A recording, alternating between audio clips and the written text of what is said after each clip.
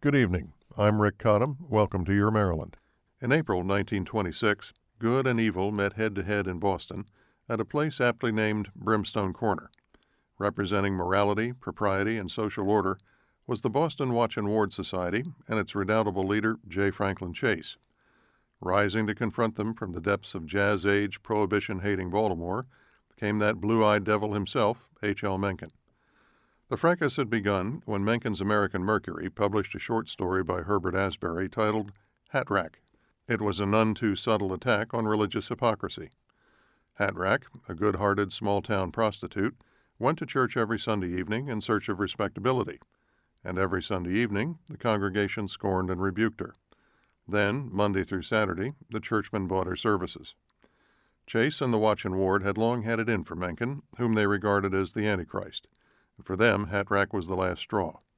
As for Mencken, he had once remarked that Puritans like Chase were haunted by the fear that someone, somewhere, might be happy. When the Watch and Ward Society banned the sale of his magazine in Boston, Mencken fired off letters to newspaper editors across the country, announcing his intention to make Hat Rack a test case of censorship. On April 4th, simmering with rage, he boarded a train for Boston. The next morning, with a bundle of American Mercuries under his arm, he made his way to Brimstone Corner in the company of attorney Arthur Garfield Hayes, lately of the Scopes trial in Tennessee. In front of the Park Street Church, they encountered hundreds of Harvard students, all ardent fans of the Mercury and all eager to glimpse their hero. In a few minutes, J. Franklin Chase and some plainclothes policemen showed up. The two men glared at one another. Chase asked Mencken if he would sell him a copy of the April issue of the magazine. Mencken politely replied that he would. Chase handed him a 50-cent piece. Mencken's eyes lit up. With a wink to the students, he bit it to test its authenticity. Amidst the howls of laughter, he handed Chase a copy of the Mercury. Chase pointed a quivering finger and shouted, "Arrest that man." As the police led Mencken away, he threw his bundle of magazines into the air, creating pandemonium in the crowd of souvenir-hunting students. Then, arm in arm with the cops, he walked the 4 blocks to the courthouse and a hearing before a magistrate who might very well send him to jail.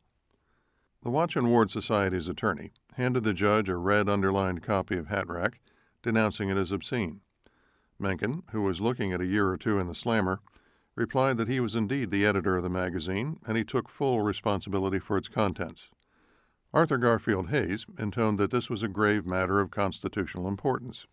The judge, who happened to be a Unitarian and a liberal thinker, then took the magazine home with him to read before making a decision. "It's a cinch," one reporter said. "Chase always wins." But the next day, the judge announced that he could find no offense in Hat Rack and dismissed the case. In triumph, Mencken marched off to Harvard's Union Hall, where 2,000 students who had just learned of his court triumph crowded to see him. Professor Felix Frankfurter, a noted defender of civil liberties, said that Mencken had done a dreadful and brave thing. His was the courage to resist brutality. Mencken acknowledged the cheers, then unfurled a large Maryland flag. "I want to give you something I know you will appreciate, thinking as you do," he told the students. "This is the flag of the Free State of Maryland, of which I have the honor to be a citizen." He added, "The best thing about liberty is that it's such a charming thing to fight for." The April issue of the American Mercury quickly sold out in Boston, as elsewhere, and the last copy was stolen from the public library. For a brief moment, Puritanism and censorship had been defeated. Mencken was at the height of his power. "The American Mercury was our Bible," one Harvard student gushed, "and Mencken was our God."